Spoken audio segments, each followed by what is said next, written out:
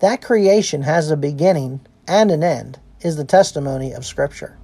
The Hebrew term Bereshith, or beginning in Genesis 1:1, refers to an absolute beginning.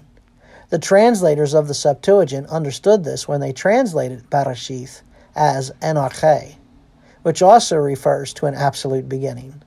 Therefore, time, space, matter, energy, ultimately the universe, all had an absolute beginning. Time's beginning is established on the first day of creation. Genesis 1:5. God called the light day, and the darkness he called night. And there was evening, and there was morning, one day. The Hebrew term translated as day is Yom. Yom refers to a literal 24-hour cycle. During the first 24-hour cycle of creation, God separated the darkness and the light into evening and morning.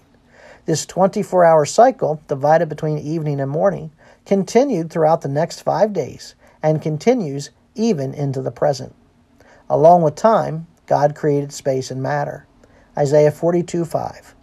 Thus says God the Lord, who created the heavens and stretched them out, who spread out the earth and its offspring, who gives breath to the people on it, and spirit to those who walk in it. Isaiah 45:18.